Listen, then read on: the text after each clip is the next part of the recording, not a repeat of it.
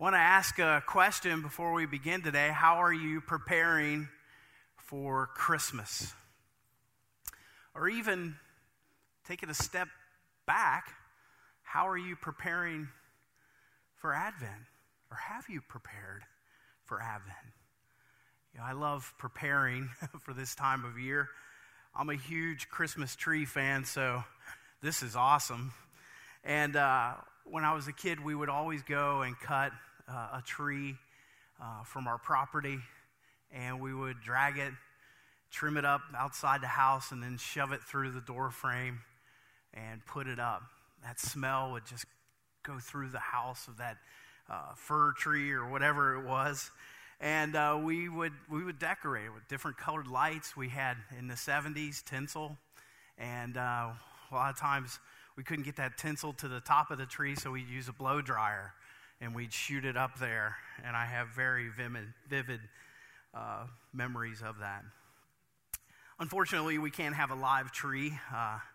Kim is allergic to trees. It was almost a deal breaker in our relationship. But one of the things that I like doing, and I find it a very personal preparation, and I've been doing it ever since I was a kid, and I still do it today, is that after the tree is decorated and I know no one's around, I lay underneath of it, and I just look up into the tree at the lights, and I've been doing that for a long time. And so there are so many things that we do to prepare for this time of year, and maybe you're already doing that.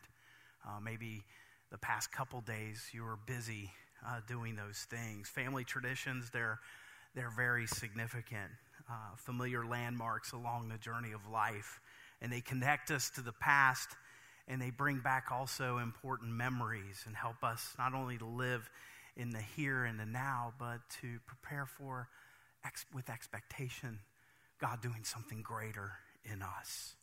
And so today we have the first Sunday of Advent. We join millions of Christians around the world and celebrate the incarnation of the Son of God.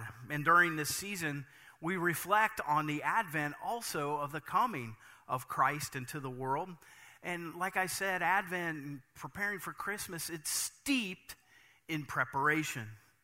And Advent is not just about what happened. It is also about what is to come. Therefore, the Advent season should do two things. Help us to remember the first coming of Jesus, but also anticipate his second coming. And like all good traditions, it pulls us out of the here and now and remind us of what this time of year is all about. And so this year we have a hymn that's leading the way of the music as we take the steps toward Christmas. I don't know about you, but I love this hymn, Come Thou Long Expected Jesus. We just sang it. It's so beautiful. And singing is a way that elevates, the release of stress in my life. And where would we be without music? And I love the fact that we are going together in the rhythm of this hymn, Come Thou Long Expected Jesus. It's our preparation hymn. It was written in 1744 by Charles Wesley, and he wrote it for a hymn book of the Nativity. And that hymn book was compiled by his brother John. And many of you are possibly familiar with many of the hymns in that hymn book, and you didn't even know it. And almost every United Methodist sings this hymn on the first Sunday of Advent. And it's written for a time and a season. And throughout each Advent Sunday, we're going to use this hymn as a framework to remember, but also to anticipate. And it really is. This hymn is a prayer. It's a groaning prayer of come, God, come. And as Methodists, we sing about our faith, but we also sing about what we believe as well. And it's so powerful. And you can see wonderful doctrinal truths about God found in our hymns. Hopefully you can see the dual purpose of this hymn as it opens up to you over the coming weeks, and see that dual framework of the Christmas season to remember, but also anticipate the coming of Christ. There's beauty and power in remembering, but there's also beauty and power in anticipating, isn't there? Think about the anticipation and the power of that in the life of maybe when we were young children. The anticipation had a lot of power over us. It made us do wild and freaky things before Christmas. I can't even tell you how many times over the last few days I've been saying, "Come, Lord Jesus, have your way. Come, Lord Jesus, do a new thing in the midst of the strife and the struggle."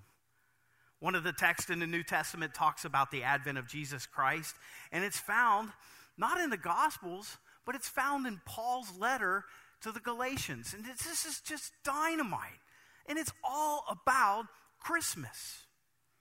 And Paul gives some really specific things here for us to wrap our brains around.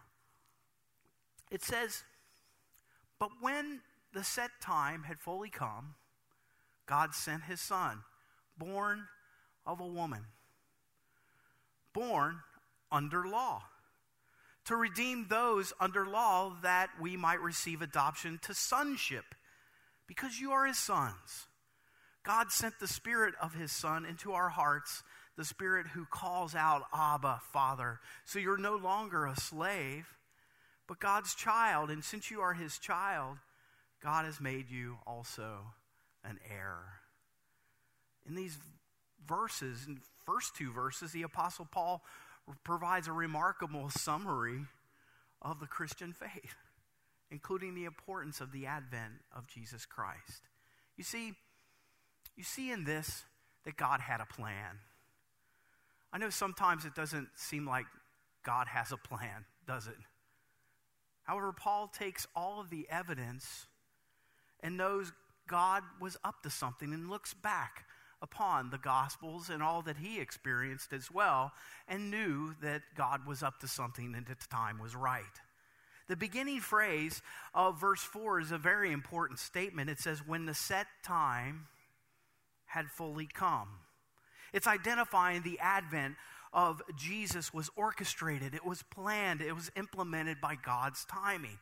In other words, everything about Jesus' coming was controlled by the will of God. And think about that just for a moment.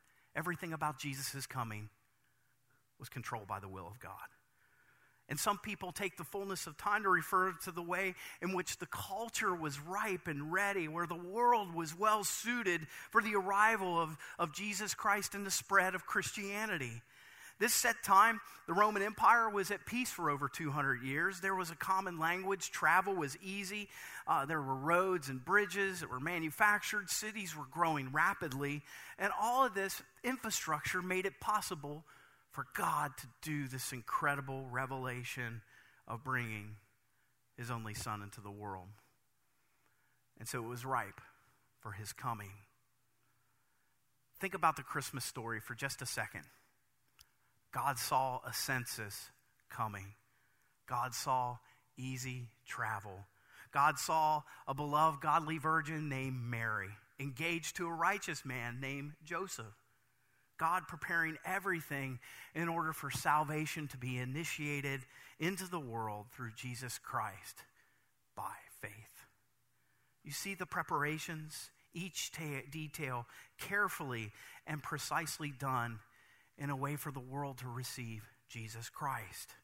And God's plan in this, because of this, is also God's plan for you.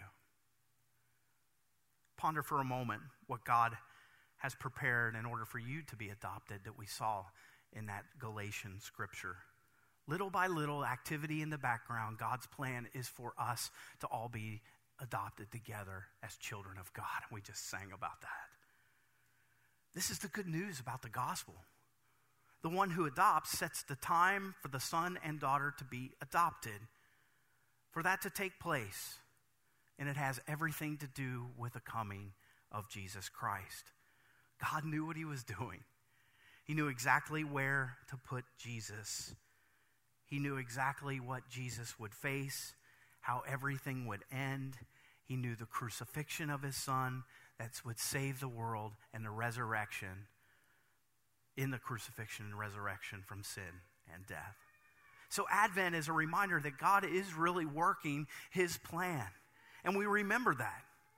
And it's important for these two reasons. First, we can look forward to the second coming of Jesus with a calm assurance, especially as crisis and struggle and tribulation come, and it seems like the world has lost its way. We as Christians have calm assurance given unto us because of that. We can also rest knowing that God is still working out his plan, and the fullness of time comes again. When that takes place, Jesus will return. I know things feel like they're a lot really chaotic right now. And I was thinking about that as I was preaching right after Salem, and then jumping into the car, and then just really thinking about the past few days. And I felt that chaos at times. There's a lot of crisis. Like last Tuesday, I was on the phone with a man, and I was talking to him and trying to talk him out of suicide and getting him help. And thanks be to God, he didn't complete that. And then I was on the phone the other night with a young man that for 3 months he was sober, and then he went on a 3-day binge drinking. And then yesterday at Faith and Friends on Tap, I found out some very good family friends of ours, their 23-year-old daughter has Hodgkin's lymphoma. And then yesterday afternoon, I was on the phone with a widow. Her name was Ann, and her husband, who's a Vietnam veteran, dropped over dead last Wednesday, right before Thanksgiving, in their lake cabin. Health issues, relationship mess, death in a family, loss of job. These painful realities really sometimes make us wonder, God, what's going on? While you may never know fully why, you need to be reminded today, and I want to say it to you, and it brings me peace and calm assurance to know that God is in control, and we have all the evidence here, and we should see it just like Paul saw it. God is compassionately working out his plan, and he is in control in the plans that he has for you. He did it before, and he'll do it again. And eventually, the fullness of God's plan will be clear in your life. And not only does God have a plan, but within that plan, there's also divine intervention. Christmas is a celebration of the arrival of Jesus in the flesh, but it's even more. The birth of Jesus shows that there was supernatural intervention. Yeah, that's innovative too. The incarnation of Jesus was the means by which God would make redemption possible. And it was divine intervention. Galatians 4:4 says, God sent forth his Son. And it's a succinct summary of Paul's understanding of the gospel. It means that spiritual intervention for people who could not save themselves, or at least were making attempt after attempt after attempt to try to save themselves and make themselves better. But we know that can't take place. We need a Savior in our lives. And I'm a man in need of a Savior. I don't know about you, but there's times when I raise my hands up to heaven and I'm like, okay, all right, God help me. God give me wisdom. God make a way. God heal. God take this. God, I need you. And at the very bare bones of that pleading is God intervene. And he has. And he will continue. The message of the gospel is also a simple message that God sent Jesus to intervene for the helpless in the midst of situations and struggle. When our heart gets heavy, God lifts that up by his Spirit. God intervened in a very personal way. He sent his Son so that the death of Jesus could satisfy the demands of God's holiness in light of our sinfulness. And it takes that oppression off of us because it's been placed on him. God sent his Son is more than just a fact. It is the basis of all of our hope. Our hope. Intervention for you and for me. It means God hears our groanings from maybe the harm, and rescues us from that harm and lifts us up out of it. The intervention is what the old prophets, they longed for. They looked for the coming of the Messiah that would help them, that would lead them, that would save them. And it went beyond their wildest dreams of what God did in the ministry of Jesus Christ. And his supernatural intervention comes to us corporately and personally, my friends. And hear that in the now, in whatever is before you or in you right now. The central beauty of what we celebrate this time of year is the fact that Jesus entered into our broken world as a helpless infant. And his life and teaching were sometimes paradoxical, the way he came as a poor boy born in a place of mean estate. And then the way he taught. The humble are exalted. The exalted are humbled. The first shall be last, and the last shall be first. It's so opposite of the world, isn't it? It's amazing when you see God's plan of intervention. It is so opposite the world. Paul not only says that God sent his son, but there are specific details that are powerful about his intervention that we read earlier. Paul says the son was born of a woman. Why is that important? And he also says born under law. These are both tied to his humanity.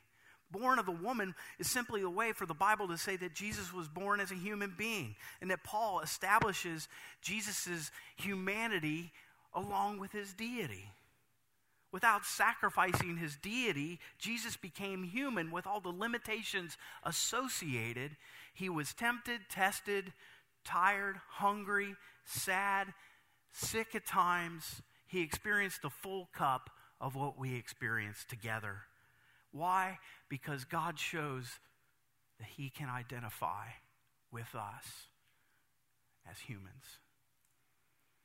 It's cool when you share with someone in your weakness and find out that they've had the same difficulty. I don't know if you've experienced that personally. I know I have. Several years ago after worship, I had a young lady come up to me, and she shared her struggle with anorexia. We prayed. Immediately, God intervened. Supernatural intervention. 30 feet right over, as I looked over her shoulder when I finished praying, I saw another young girl that I knew struggled with the same exact thing. And they were almost the same exact age. I asked this young lady if I could introduce her to someone. And in that introduction, it just became natural. They sat down in the pew, and I just stood back from a distance, and I watched them talk. And then I saw tears. And then I saw hugs. I saw sympathy. I saw God intervention at work. You see, the writer of Hebrews uses Jesus' understanding of our condition as a motivation to draw us to the one who identifies with us. If Jesus was human, and if he was tempted, then we can boldly approach him for help when we need it in our struggles. Hebrews 4:15 through 16 substantiates this. For we do not have a high priest who is unable to empathize with our weaknesses, but we have one who has been tempted in every way, just as we are, yet he did not sin. Let us then approach God's throne of grace with confidence so that we may receive mercy and find grace to help us in our time of need. Isn't this powerful as it relates to his identity in us? And it also says that Jesus was born under law. And what does this mean? It's that Jesus lived under the requirements of the Old Testament when he came into this world. He was circumcised on the 8th day. He read the Torah. He prayed with his heavenly Father. He attended the synagogue. He faithfully did and fulfilled the demands of the law. He obeyed perfectly while living under the same constraints and obligation as every human being had. ever faced. And he lived under the same rules every other human being experienced, yet he never sinned, not once. He fully obeyed. So what do you see when you see this baby in a manger? What do you see when you see your preparations for this time of year? Do you see just another baby, or do you see the very Son of God?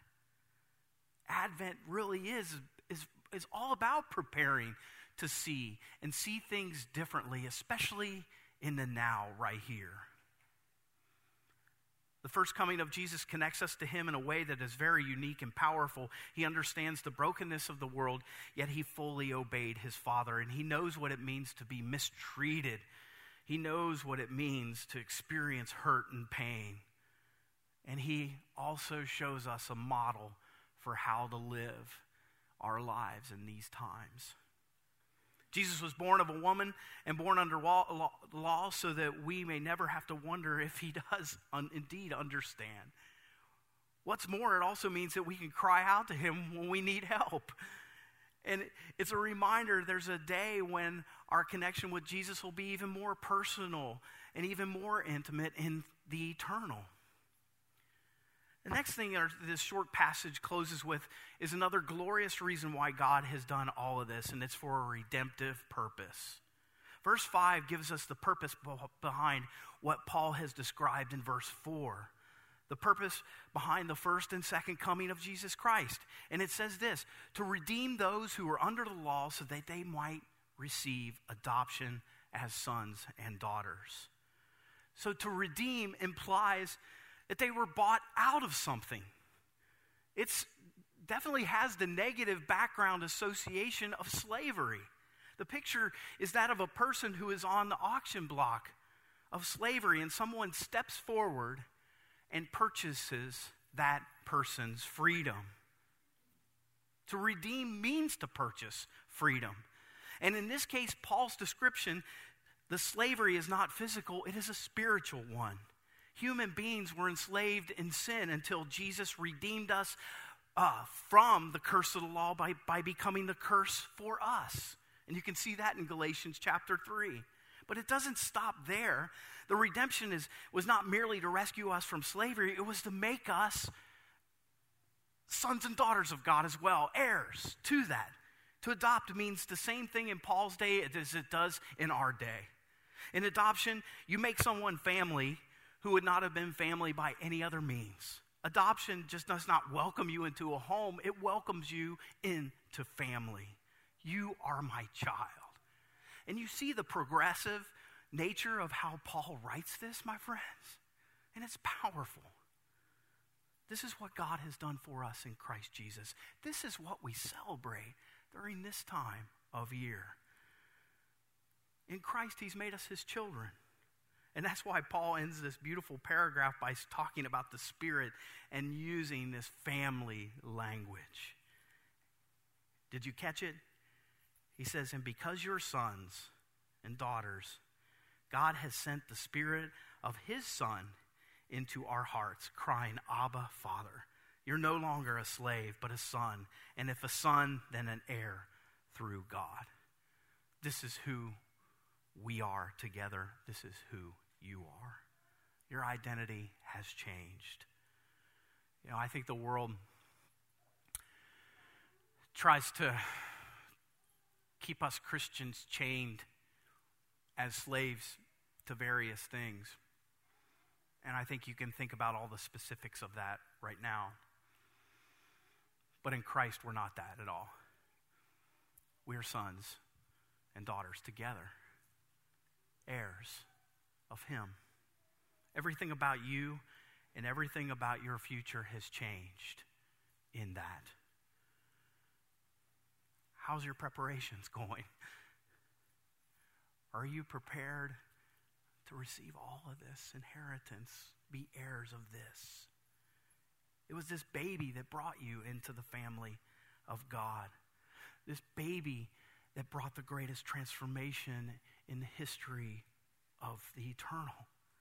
And as you remember You should anticipate the one day, the same Jesus who is going to return so that we can live and be in him together forever. I want to read to you the first verse of this powerful song, Come Thou Along, Expected Jesus.